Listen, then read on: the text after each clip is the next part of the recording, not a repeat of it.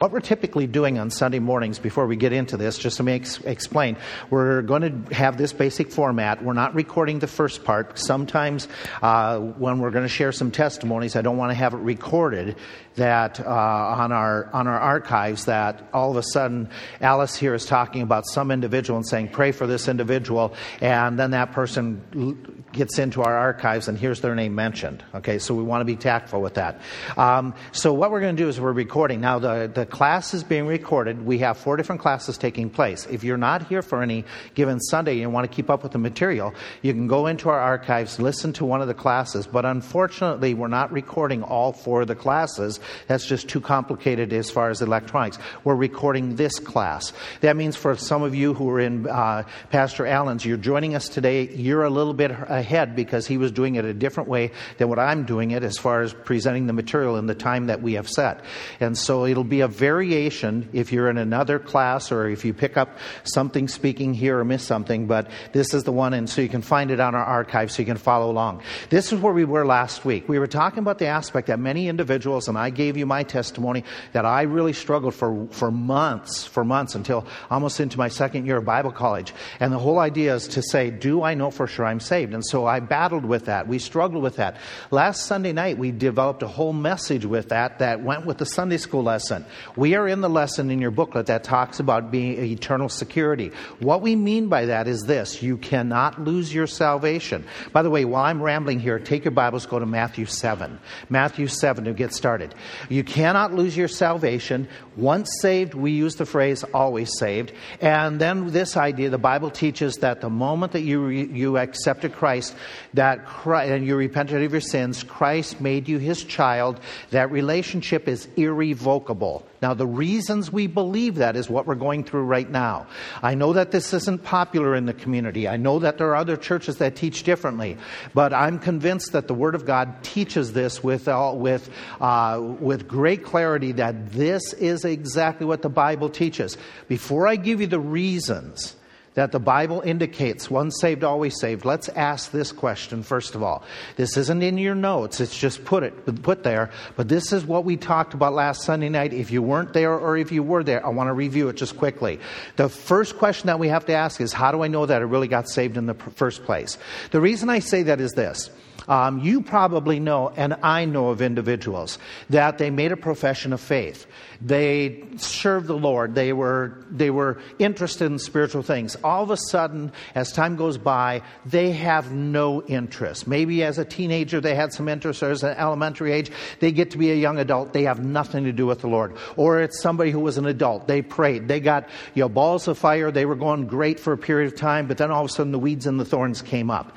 And they pulled them away, and they have nothing in their life that would indicate at this point, are they saved? The question that often comes up is, well, did they lose their salvation? The Bible would say they didn't.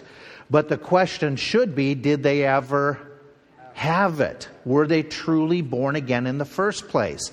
And so the question that we should ask is, okay, if I'm struggling, if I'm doubting, did I know what I was doing?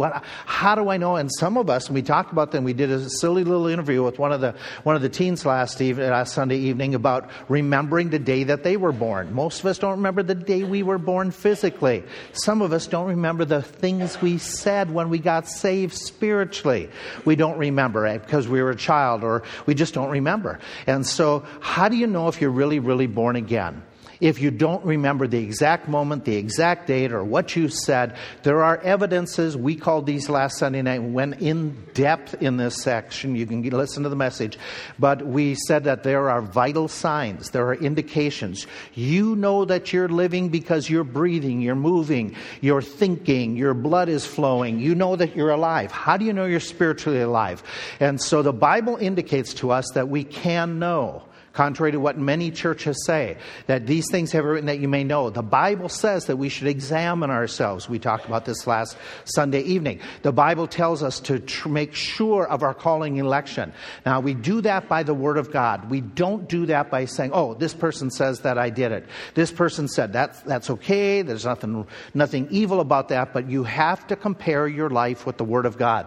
And when we compare ourselves with the Word of God, and the reason we want to do it is there's two passages that warn us. This one in Matthew chapter 7. Before I move on, Matthew 7, verse 21. Not everyone that says to me, Lord, Lord, shall enter into the kingdom of heaven, but he that does the will of the Father which is in heaven. Many will say to me in that day, Lord, Lord, have we not prophesied, and in thy name cast out devils, and in thy name done many wonderful works? And I will profess unto them, depart from me, you workers of iniquity. The point being is there are a lot of people who will profess and insist that they may have made some type of a profession. They may have said something. They may have thought something, but he's going to say, I never knew you intimately. 1 John chapter 2 supports this idea. 1 John chapter 2. Go down to verse 3. 1 John's in the back of before the book of Revelation. 1 John chapter 2, verse 3. Hereby we do know that we know him. And again, the wording that he's using here is there's a difference in Scripture at times between knowing up here and knowing here. So you can know somebody, okay, but you get to know him intimately. We know, okay, as a silly illustration, we all know and could recognize Donald Trump by his appearance, his hairdo, whatever. We know by his voice. We know him, but we don't know him. None of us, maybe I'm wrong, none of us are personal friends with him that visit him at his, various places. And so here's the difference. It says, we know, hereby do we know him intimately, that we know him if we keep his commandments. He that says, I know him and keepeth not his commandments is a liar. The truth is not in him. And so he makes a point in 1 John. There are some people who say they know God, but they really don't. They really don't. They're a liar. And so he gives us tests. How do we know? And so if you didn't mark these down, mark them down. Put them in the flyleaf of that booklet. Put them in the flyleaf of your Bible. These questions, so if you didn't do it, and the verses, so that if somebody is saying to you, how do I know I'm saved? Somebody's saying to you, I made a profession, but take them to these tests. The first one in 1 John chapter 2 is this. Do you want to obey God's word? Do you have a desire to obey God's commands? And by the way, this isn't perfect. This isn't going to be, okay, we are always continuously, constantly, 100% obeying God's commands. We know that we still struggle. We all do. But what is your general desire? Is this your normal response to situations that you want to obey God's commands? 1 John chapter 2. And these texts talk about the idea of loving the brethren. We looked at them in depth last Sunday night. If you want to do that, you can do that on your own. But do you want to be around believers? Do you want to help believers? That's that idea of loving, building them up. How do you feel about Christians? Does it bother you? I'm going to be blunt. Does it bother you to go to church? You hate church. You don't like them. You don't like being around people. That's probably giving you a vital sign that maybe you don't have the Spirit of God within you. So here, I'll give you another one. 1 John chapter 2, verses 15 through 17. This is the text that says, love not the world, neither the things that are in the world. If any man loves the world, the love of the Father is not. Okay, so what do you like to do? What do you want out of life? Do you want the things that just this world offers, or is there a higher plane? Are you seeking and putting your goals on honoring the Lord? Number 4 was this question. What do you do when you sin? This passage, and you need to mark the passage, do an in-depth study, talks about he that has the Spirit of God within him sinneth not. And the word there for sins not isn't that you're 100% perfect, that you'll never sin again, but it isn't your normal makeup that you're giving in to sin on a constant basis, that it's dominating your life. In fact, if you are a believer, what will happen when you sin is you're going to have conviction. What will happen when you sin is you're going to have a desire to get away from that sin. And so I ask the second question, are there any victories in your life over some sinful temptations? What do you feel? How do you respond? That's his evidence of whether you have the Spirit of God within you or not. And then 1 John chapter 5, the last one we looked at, talked about that confidence to be able to ask anything in his name and he will give it to us as long as we're asking within his will. Do you have specific answers to your prayer? Now, some of you might look and say, yes, I've got 3 out of the 5 and I'm really confident in, but the other 2 are a little bit weak. Okay? Well, if there is doubts, you study, you pray, you ask the Spirit of God to help you out, and then you take the basic truths of these passages and apply them to your heart. Now, with that, let's do the second question. The second question is, if a person gets saved, can they ever lose their salvation? Again, I remind you that in this community, more than any other communities that we've ever seen or been around, there is a preponderance of churches that teach you can lose your salvation. And that it's just temporary. Well, I don't believe the Bible teaches that, and here's why. The Bible would indicate we can be sure, we can know that we have eternal life for these reasons. Number one, in our notes that we had looked at last week, salvation is all by God's grace. It's not by us. We didn't bring about our salvation. We don't keep our salvation. It's a work of grace. In fact, he talks into Galatians. He writes and he says, if you were begun by the Spirit of God, how do you think you're going to keep on going? Is it by your strength or by the Spirit of God? Here, let's give you number two. Number two, when you got saved, you became part of a family. You became part of God's family. There was multiple verses that we looked at last week that talked about him giving power to become the sons of God. And I made the observation that this passage implies that before you're born again, you are not a child of God. It is something that you come into. Somebody gave me a question with that in mind, and they asked this question. Not all men are the children of God. Correct? And that's true. Not all men are his spiritual family. What about a child who passed away before being able to hear about salvation? Stillborn, accident, abortion, things of that sort. Well, do those children go to heaven if they've never had a chance to call upon the name of Christ?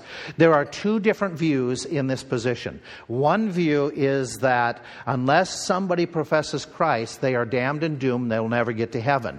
And there are verses that support that concept. There is another view that says that there isn't a real singular verse, but there's indication that children, individuals like that, children, like in David's case, David said, he shall not come unto me, but I shall go unto him. And an indication that by mercy, by grace, that God takes those youngsters that do not have the ability, the wherewithal, the rationale to be able to call upon Christ, that in mercy and grace, they are safe. But they didn't get saved the way we did because they don't have the full accountability or the understanding. And I think that would even apply to people without mental abilities, people that don't have that skill set. And I prefer to lean with that second point, that I think that God in his mercy and grace has a lot of aborted babies in heaven. And God, by his mercy and grace, that children, before they come to an age, and another instance is that even the children of Israel, they weren't held accountable until there was an age of reasoning and accountability as far as what ages they went into the promised land. And so I choose to believe that. I understand both positions. I choose to believe the latter, and that's the best I can say on that subject. And if you want to get into more discussion, we can do that another time. The other passage that we talked about is, except a man be born again, he cannot see the kingdom of God, that idea of being spiritually born. Okay? And you're into God's family. It's a parent-child relationship that we use the illustration that says that my kids are always my kids. The fellowship, the relation changes to a degree as far as my total provision for them, total answering the questions, to all of a sudden stepping back, and they're an adult, they're doing their thing, but we're still parent and child in that form of that ongoing relationship. I think, in my mind, that's exactly what the Scripture says, that when I became a child of God, even though that there are some changes that grow over a period of time, I am still forever the child, God's child. I might sever fellowship, but I don't sever the relationship. The same as my kids. They might sever my fellowship, but they don't sever the relationship. However, there are some individuals that here in America, they want to break off their parent-child relationship. There's an article that came out of Chicago here in August that there's a movement there in Chicago that parents want to be able to have their kids get more financial benefit by being orphaned. And so the government will give them more benefits if the parents and the children divorce themselves from each other and the parents no longer claim responsibility for the child. Would money cause you to give up your parental privilege? Isn't that interesting? Our society, there's that concept. I don't believe God is motivated by money. I don't think that. And I don't know about you. I would never deny my children just so that they could get more benefits financially. That's just dumb, okay? That's just selfish. That's greedy. God isn't like that, okay? God isn't saying, okay, I'm going to deny you so that you get more things out of this world. It just doesn't fit God's nature whatsoever. Let me give you a third idea, okay? As we move along, we say, okay, salvation is a work of grace. Number 2, you entered into an unbroken relationship. Number 3, you are in Christ. Let me ask you this question. When you hear the term in Christ, what does that mean?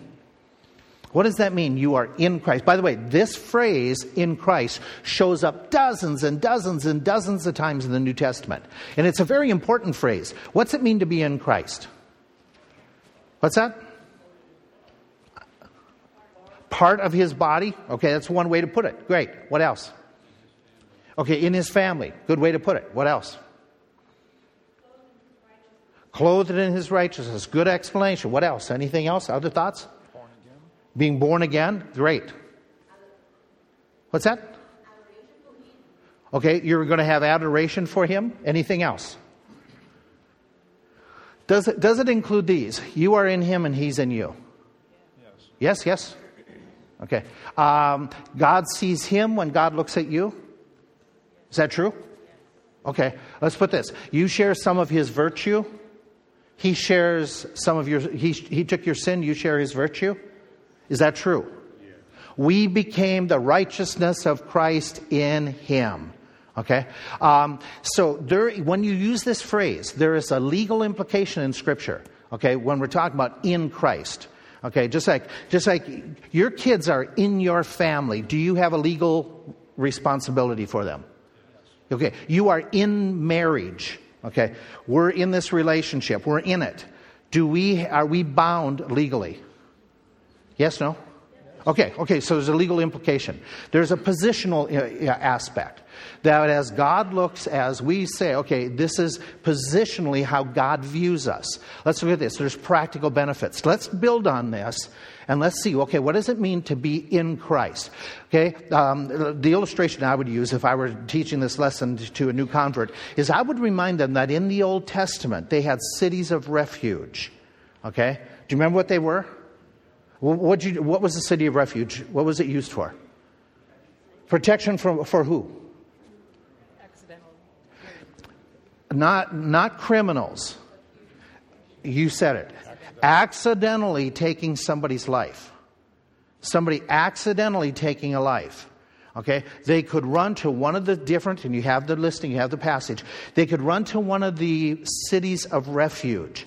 Then, in that city of refuge, if the relatives, if the others, peoples from the other community where the death took place, they would come, and the leaders these were Levitical cities, so it was going to be, your judge and jury were going to be some of the Levites. They would say, okay, there was an accident. Larry, you brought up, so I'm going to use you. Larry had committed an accidental death with somebody that he was working with farm machinery. He would run to this place.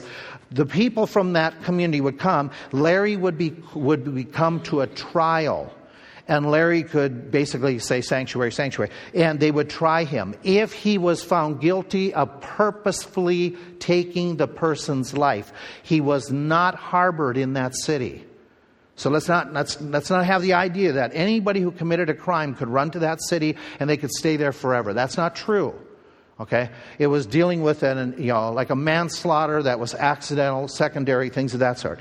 If he was found that it was an accident, he didn't premeditate this, he could stay in that city and he would find refuge in that city, and the family, the other community who weren't convinced, who wanted revenge, remember it's a revenge society. Okay? If they couldn't touch him, as long as what happened? He has to stay within the city walls. Okay? Give up farming, do something else. What was the other? How long did this last? It's not lifetime. 7 years? No. Do you remember what it was? It wasn't a number. Till the high priest, the current high priest, died. When the current high priest died, then it was all over. He didn't have to stay in the city. If he went out of the city, what's the risk? Okay, then it's back to that risk. But otherwise, he had to stay with the city. If he left the city, In any of that period of time where he was still subject, they could take revenge, and then it's a whole different case. But it was a city of refuge. In the New Testament, what is our city of refuge? It's an illustration. Okay, it's being in Christ. Okay, being in Christ, He is our city of refuge.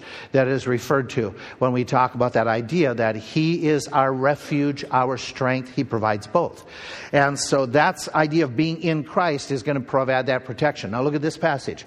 There is therefore no condemnation to them that are in Christ Jesus, who walk not after the flesh but after the Spirit. What is promised, very simple, but in your notes, if you're taking somebody through this, you want to point out what's promised to them that are in Christ. What's the promise in this verse? Okay, no condemnation. Just very simple. No condemnation. No judgment. No pronouncement that they're guilty, they're going to hell. For as in Adam all die, even so in Christ shall all be made alive. Let's ask the questions. What do all men have in common with each other? According to this verse, what do we all have in common? We all die. We all die. Is he talking about, look at the whole passage, is he talking about physical death? Could be. Is there a different death that's clearly implied? Spiritual death. How do you know that? What's that? Yeah, because the second half of the verse clarifies what the first half of the verse is talking about. Okay? The second half of the verse is saying that we're talking about spiritual life, therefore we're talking about spiritual death. And so, for as in Adam all die, even so in Christ shall all be made alive. So we have this fact that we are in death. We're separated from God. And so what does Christ make possible for all? Okay? By the way, He made it available for all. What is it? Okay, salvation, or to be made alive, to be spiritually birthed, to be restored spiritually to this relationship, this born-again idea. It's available to all people. He just didn't die for a few. He died for the whole world. But which ones will be made alive? It's available to all, but what is the point of clarification in this verse? You have to be in Christ, okay? So you walk that person through that verse and just point out and these aren't, people will say to you in a Bible study, they're going to say, well, that's your interpretation. Just walk them through these simple phrases. This isn't rocket science. This isn't a problem. It's so clear and explainable. Here's another one. Therefore, if any man be in Christ, he's a new creature. Old things are passed away. Behold, all things become new. We're looking at the benefits in Christ. What happens to those who are in Christ? Okay, you're a new creation. They become a new creation. The new creature literally is a new creation in the original language. Okay, what happens to them? That means that there's great decisive changes in their life. It means that the old things passed away. By the way, just for your information, write it down in the language that it's used, that the Bible is written in, and whether we fully understand this is helpful to us. Old things are passed away. The phrase "passed away" has the idea once for all. The verb that's used there means it happened once, that it's a once and done type thing. Things are passed away. But then it says they become new. That word and that verbiage of that word is they have become new and they keep on becoming new. Okay, we call it perfect.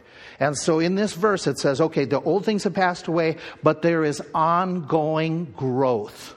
There is ongoing change taking place. There is ongoing maturity that is going to take place, which makes perfect sense with the rest of the scriptures, because we get born again, we're in His family, but what do we have to do, just like the baby you bring home from the hospital? They have to grow. And how do they grow? You tell them where the fridge is. What do you have to do to help them to grow? You have to feed them, you diaper them, you burp them, you do that, you lose sleep for the 3 years, okay? Well, for some of you, 12 years. Okay, you lose, it keeps on, it's a growing process. Let's take this verse. Therefore, being justified by faith, we have peace with God through our Lord Jesus. Okay, you're taking somebody through this Bible study. Look at this phrase. What word is going to be confusing to most people? Justified. What's it mean to be justified? We've got to define things. Just as if you didn't sin. Declared righteous. Anything else? Okay, are those sufficient? Let's talk about it. It's a legal term. Remember, this is giving the presentation that this is in the courts of heaven. Something took place when you got born again. Something happened. It's a legal term that says you are no longer guilty of your sin. You're no longer being held guilty for your sin. Legally, it means that you are right with the spiritual laws. You haven't you're not in violation of the laws. That you don't have a warrant out for your arrest. You don't have a pending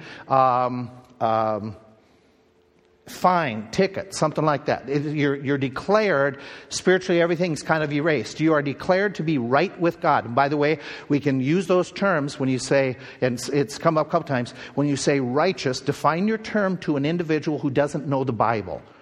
Righteous means right with God.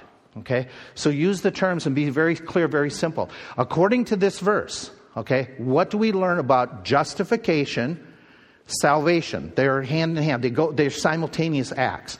Look at the verse. What does it tell you about salvation when it happened, when you were declared justified, when you came to Christ? You what? Salvation is by faith. Okay, what else? It's what? It's through Jesus Christ. It's very clear. It's not through baptism. It's not through church. Okay, you're taking somebody through. You're reminding them when they came to Christ, it wasn't by their good looks, their good works. It's through Christ. Anything else? Anything else you got? Go ahead. You get peace with God. Okay, now, Jerry, you bring peace. There's two types of peace that show up in the Bible. The type of, okay, I'm at peace. Everything's fine. And then there's another type of peace. It's the peace that we're not in conflict. We're not having issues. We're getting along. Which one is this? This is the getting along one. This is that we don't have conflicts going. That now we are in a harmonious relationship with one another. Is that concept. So we could say justification is something, and by the way, just for your information, again, and it's even in English, this is a passive verb, which means, or participle, which means it's something you didn't do, but it happened to you. You didn't justify yourself. That's a very important theological truth. Many churches are saying justify yourself by doing good works. Okay, this is very clear in this passage. So mark your Bible, mark this down. Justification is an action, okay? And again, this is one of those verbs that's very clear that it's a perfect verb. It has the idea it happened once in the past with ongoing... write down this illustration. Your marriage. Your marriage. Okay? Use this as your illustration. What day were you married? Did it happen over a period of years and years and years that you got married? No. Was there a day? Okay. You got married on that day. Did it have continuing results? Don't be snide. Okay. You got married on that day. Do you continue with that to be married? Yes, okay, that's the verb. That there was a one-time moment, but it's ongoing. There was a one-time moment that you got justified, but it continues on. Okay, that you have been justified. Having been justification comes by faith, that was stated. It's a legal idea. The reason I want you to catch this is we're going to talk more about it this week, next week. It is a legal, not an emotional idea. Let me see if I can put it this way. Do you ever have moments where you don't feel like you're a child of God? Okay, there's a flu bug going around. You've got sickness, and it's all over your body. And you say, I've got the joy of the Lord. I am so excited. No, you don't even feel, you feel like dying. Okay, there's moments you might even come to church. You don't feel like the Spirit of God is in you and bubbling over. You feel like you are just been smashed to the road. Okay? And I gave you my illustration. I got saved, but then I went out, and that next morning I went out working on the car that my dad told me to work on, cracked my knuckles, I cursed, I cussed, and felt like, I'm not saved. I'm cussing and I curse. I use the same vulgar language I used the day before. And I had that moment, am I really saved?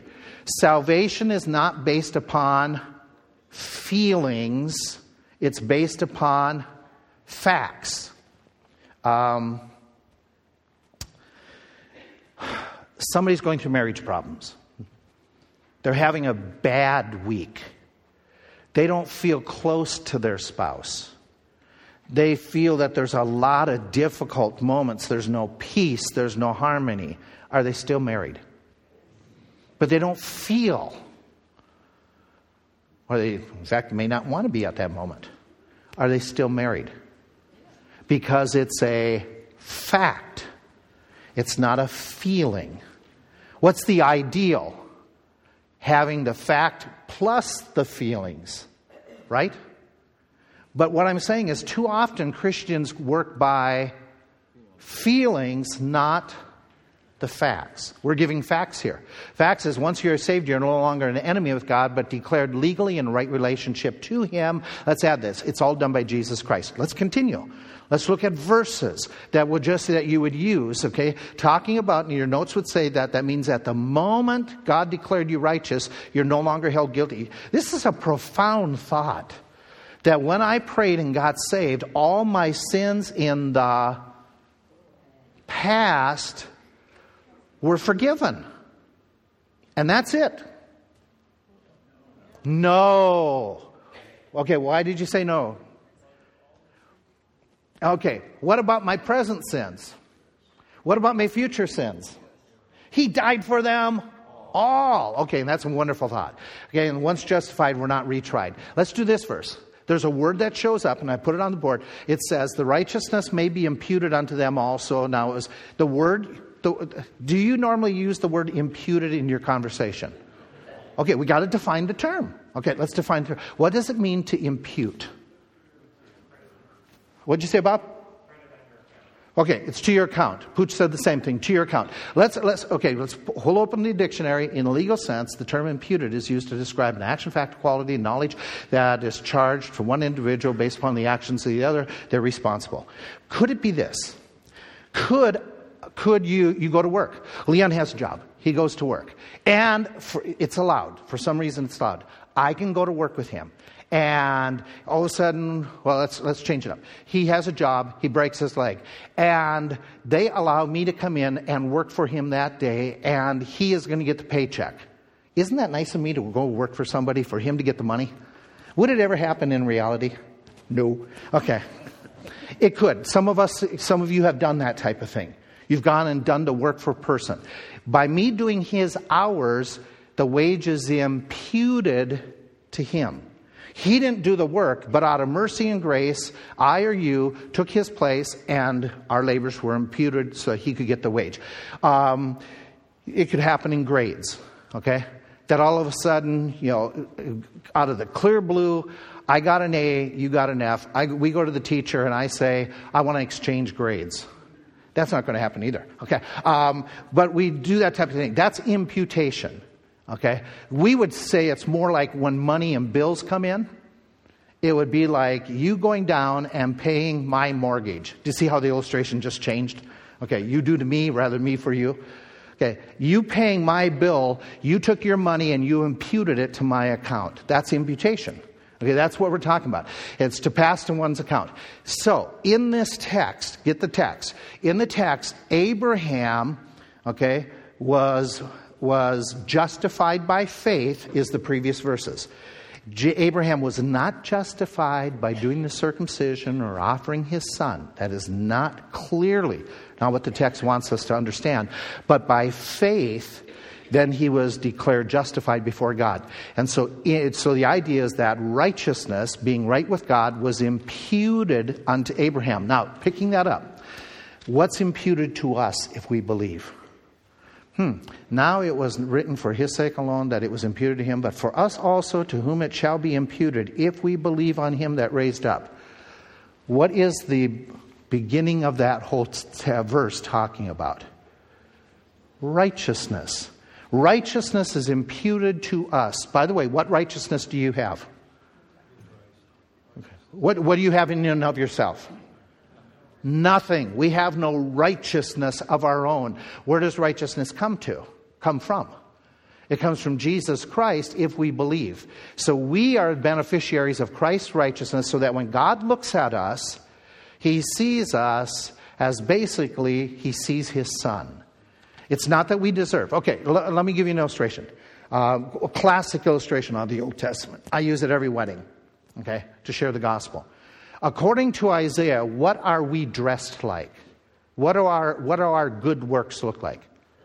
Filthy rags. You understand and you know that the word there for filthy rags are dung-filled rags. Not just dirty. They are dung-filled. And that's in the Hebrew. Which makes them, what word do you want to put out there? Disgusting, smelly, vulgar, offensive. It's not just like going out in the yard. Understand the verbiage, the wording he used. It's not like kids going out in the yard and got a stain on their clothes. Okay? And you did what when your kids went out and played? You said they're going to wear them tomorrow. So, so be it.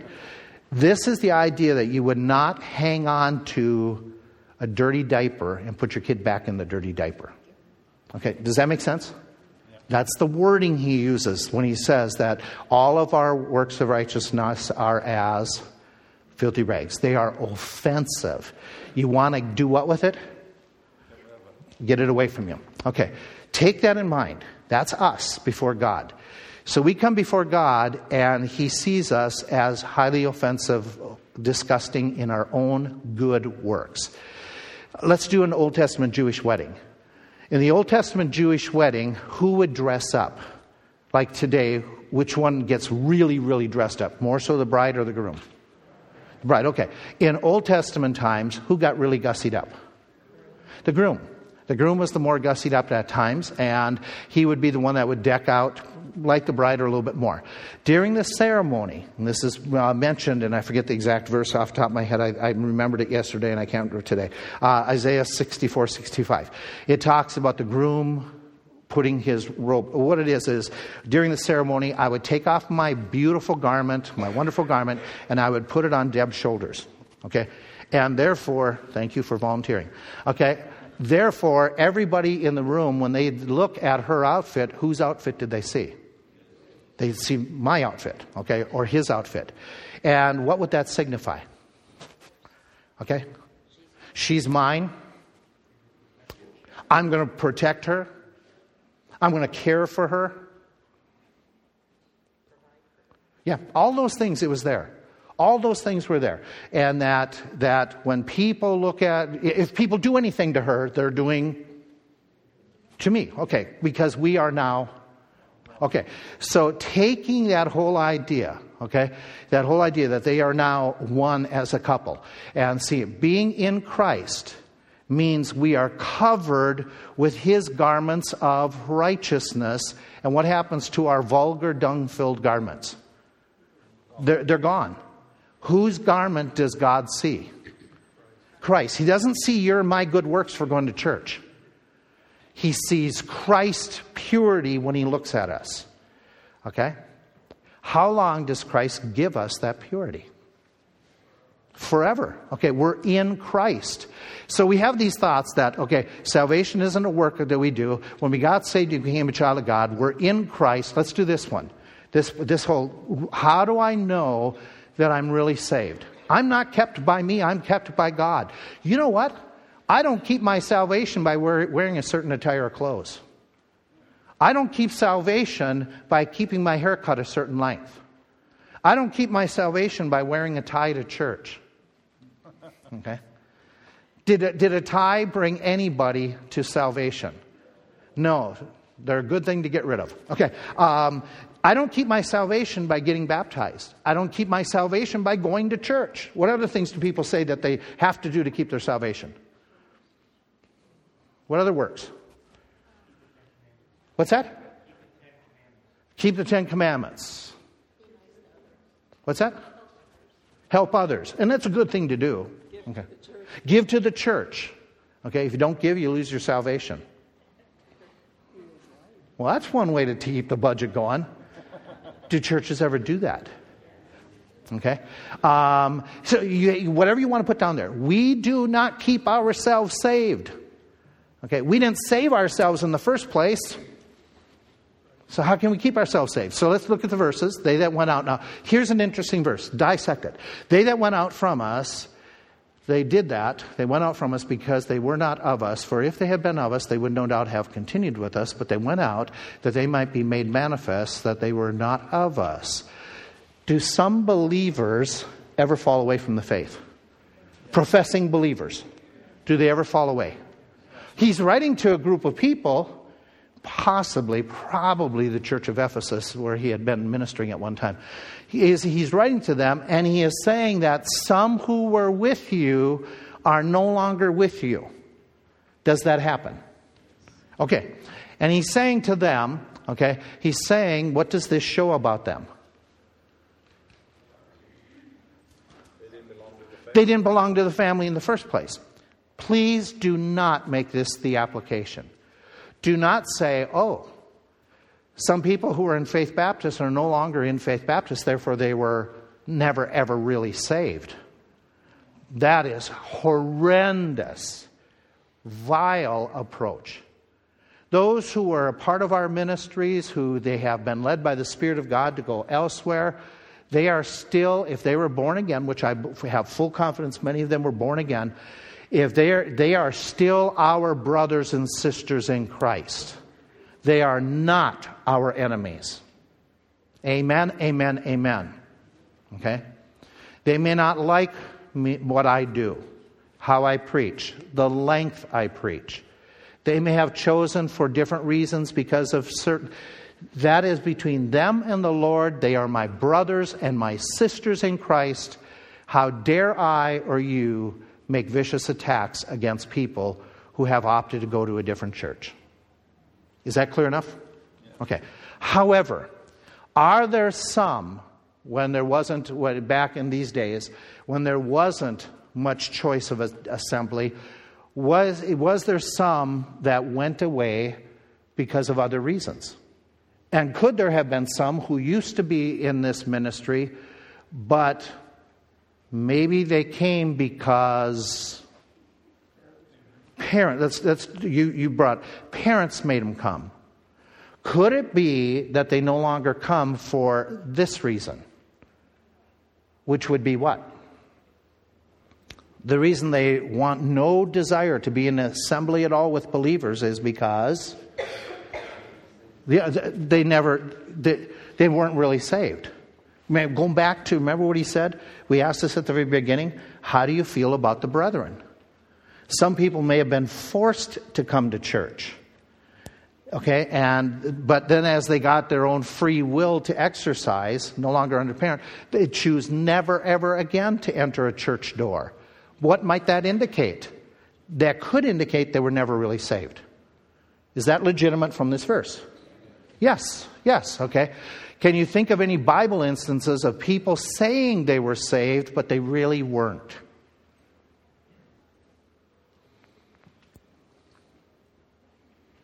I think of one. Judas, okay? That he claimed, and by the way, did Judas look like he was a believer for a period of time? In fact, did the others respect him? They made him the treasurer. Okay. And so there's that possibility. Now, with that in mind, let's talk about this doctrine, and we'll pick up. There is a doctrine that is, the terminology, if you read about it, it's called perseverance. It's the idea that Christians will truly persevere, that they will stay within the faith, and they will follow through in their walk with the Lord, and they will persevere. Okay? They keep on living the Christian life to the very end. Okay, this is a good and commendable idea, but I think there's a stronger way of looking at it, and I'll explain why. I think a term that might be a better term, and I'm dealing with semantics, that might not be perseverance, but preservation. Preservation means this, okay, that the keeping saved is not up to us persevering at all. It is up to God preserving us. Let me throw you an illustration. Lot. If you knew Mr. Lot back in those days, would you have thought he was a believer? Yes. In the beginning, would you say, when he is living in Sodom and Gomorrah, what we know about him in those last days in Sodom and Gomorrah, would you say, oh, he is an outstanding believer? Yes or no? Okay. I'm going to be more blunt, okay? There is absolutely nothing in his life that gives evidence he is godly. He's there. He offers his daughters to the men. He is told to get out of the city, and the angels have to do what? They have to basically drag him out of the city. And then he's up in the mountains, incest with daughters. I look at that and go, every indication would say to me, he never probably was a true believer. And yet we read in the New Testament, the phrase is given, the title is given to him. Anybody know? Righteous Lot. Righteous Lot. I would not have built a doctrine of perseverance on Lot's life. But how do I know he's still saved? Preservation. It's God, it's not Lot. Does that make sense? This, by the terminology, to me, is far more inclusive that says even, and by the way, are there backslidden Christians in the New Testament? Yes, the church of Corinth is filled with them. And he says, I could not write unto you as unto spiritual, but as unto carnal. But he calls them brethren. It's not perseverance that identifies them. It's what? God's work of preservation. That God kept them in his family, not them. Let's pick up from there next week, okay, and build up to that idea. Oh, man, there's so much more that was supposed to be said. Okay? Thanks for listening.